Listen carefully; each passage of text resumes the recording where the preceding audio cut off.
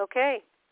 So, Yasher Koach for anyone that listened yesterday. Sorry, the recording got a little messed up. We were saying that in the three basic pillars of learning Torah, service of the heart, of prayer, which is service of the heart, and of kindness, of charity, of generosity, in all of those three primary areas of our Judaism, of our service of God, I'm doing great. How can I do a lot more? We said it's not enough to do more, which usually is enough. Here, you need to do a lot more.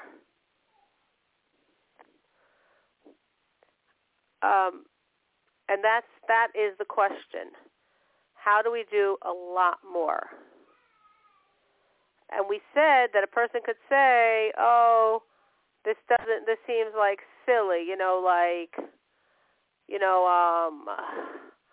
what difference does it make? I'm doing a little bit, I'm doing more good, and this person is holding back from horrible things, and we're pretending it's giving God the same pleasure. No, you're not pretending. It really is giving God the same pleasure. Because God really says, you're giving me your same effort. So your effort isn't being from holy to holier. His effort is from holding back from grievous, horrific sins. But I'm bigger than that. I'm bigger than looking at the details. And in terms of the effort, you're actually both doing the same. The Rebbe goes on today to say, because until now we were talking about adding in good. And we can all understand that even for a perfect person, which a Beinoni basically is, even for a perfect person, you can always be better. You can always learn more. You can always give more. You can always be more selfless. You can always be more loving. You can always be more focused. But guess what? Even in the realm of holding back, which of course for a Beinoni it's harder to find, but you could find. Now obviously for ourselves, we can easily find. We're not going to struggle so hard to say, if I really want to work and give God a lot of pleasure, but I'm just too perfect to figure out how, probably that's not going to be our response. But for the Beinoni, the Rebbe comes up with examples also, which is showing us the subtlety of it sometimes. Like, for example, he says in terms of inappropriate speech, that you say, whoa, hey, he's a Beinoni. He doesn't gossip. True, he doesn't gossip. But the Rebbe gives examples from the Gemara. It's an interesting story, which I'll try to give over briefly. In the times of Rabbi Yehuda HaNasi, it was a problem, which wasn't only in the times of Rabbi Yehuda HaNasi, that a Kohen, a priest, cannot marry a divorcee. Kohanim are notoriously hot-tempered. So the Kohen gets upset at his wife, storms into the Beit Din, demands a divorce, gets the divorce, and like 3 days later knocks himself on the head and said, oh my gosh, what did I do? Runs back to the rabbis. They say, we're sorry, you're a Kohen. She's a divorced lady. You're done. So in the times of Rabbi Yehuda HaNasi, they came up with a patent, a trick, a strategy to get around these hot-tempered and foolish people. So what they did was they took the parchment that one wrote the bill of divorce on, and they folded it and sewed it down in such a way that it wasn't noticeable, especially for someone who's upset and not looking for your tricks. And they wrote the document, and then they signed all the names, official, divorce, kosher, enjoy your freedom. 3 days later, the Kohen comes back and says, oh my gosh, what did I do? I feel so bad, but I'm a priest. I'm in trouble.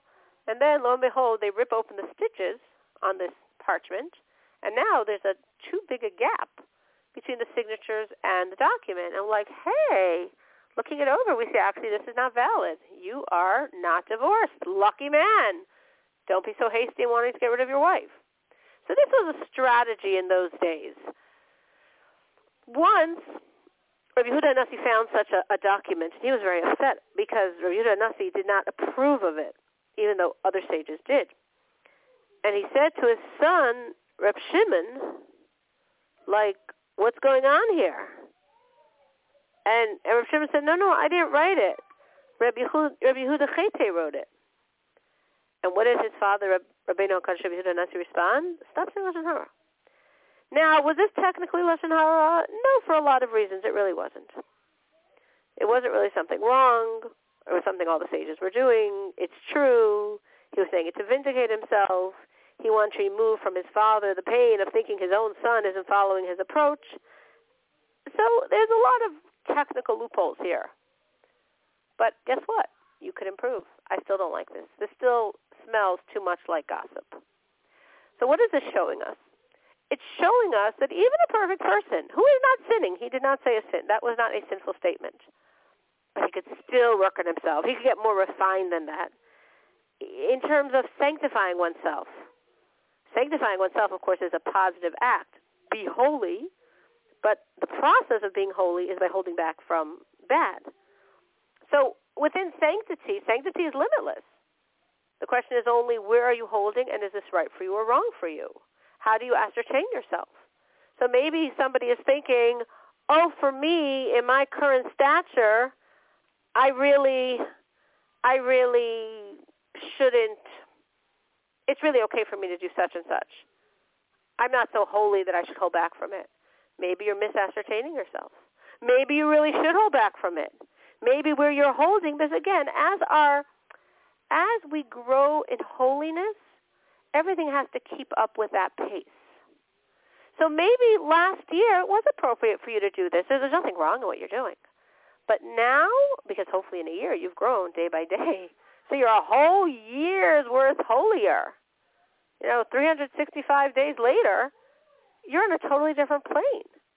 So what last year was appropriate and was completely fine and absolutely nothing wrong, now it's fast nicht. For where you're currently holding, it's not appropriate. Maybe putting in our lingo just to understand what I'm trying to say. Maybe the outfit is perfectly modest, but for where you're holding, it's not right. The jewelry is beautiful, but for where you're holding, it's not right. Things can be completely kosher, but not right for where you're holding.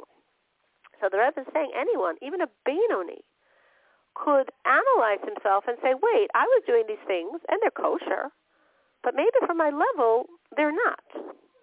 And then the Rebbe continues by saying that in general, there are many things that are very slight that we just, as we call it, step on with our heel. We think of them as so trivial. And also, we do them so often that they become permissible to us. Meaning if we're looking at ourselves and we want to scrutinize ourselves a little more closely, we have to wonder these 2 points. Is it possible that I'm doing the wrong thing, but I just yeah, whatever, it's not a big deal. And that's why I keep doing it, even though I don't do the wrong thing.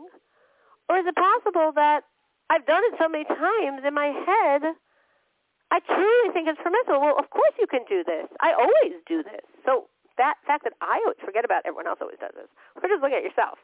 But just looking at myself, I always do this. If I always do this, it must be correct because I wouldn't always be doing this otherwise. Think, for example, myriad of examples in the laws of the Shabbos, where either it seems to you so inconsequential to be exactly, what am I going to be, OCD on it? Or it must be fine. I've been raised Orthodox and I've done it this way my whole life. I'm sure it's fine because I wouldn't have done it this way my whole life if it wasn't fine. So for all of us, there's room to look at ourselves more closely. Now, why are we doing this? Why are we making ourselves crazy this way? For a very simple reason. We'd like to give Hashem the same pleasure, that simple person who's struggling so much to keep back from basic offenses. How much pleasure he's giving God, I'd like to give God that pleasure. But for me, I've got to squeeze a lot harder in doing good and squeeze a lot harder in keeping back from wrong to give God that pleasure. And we all can, and God willing, we all will. Any questions? Please unmute yourself, *6.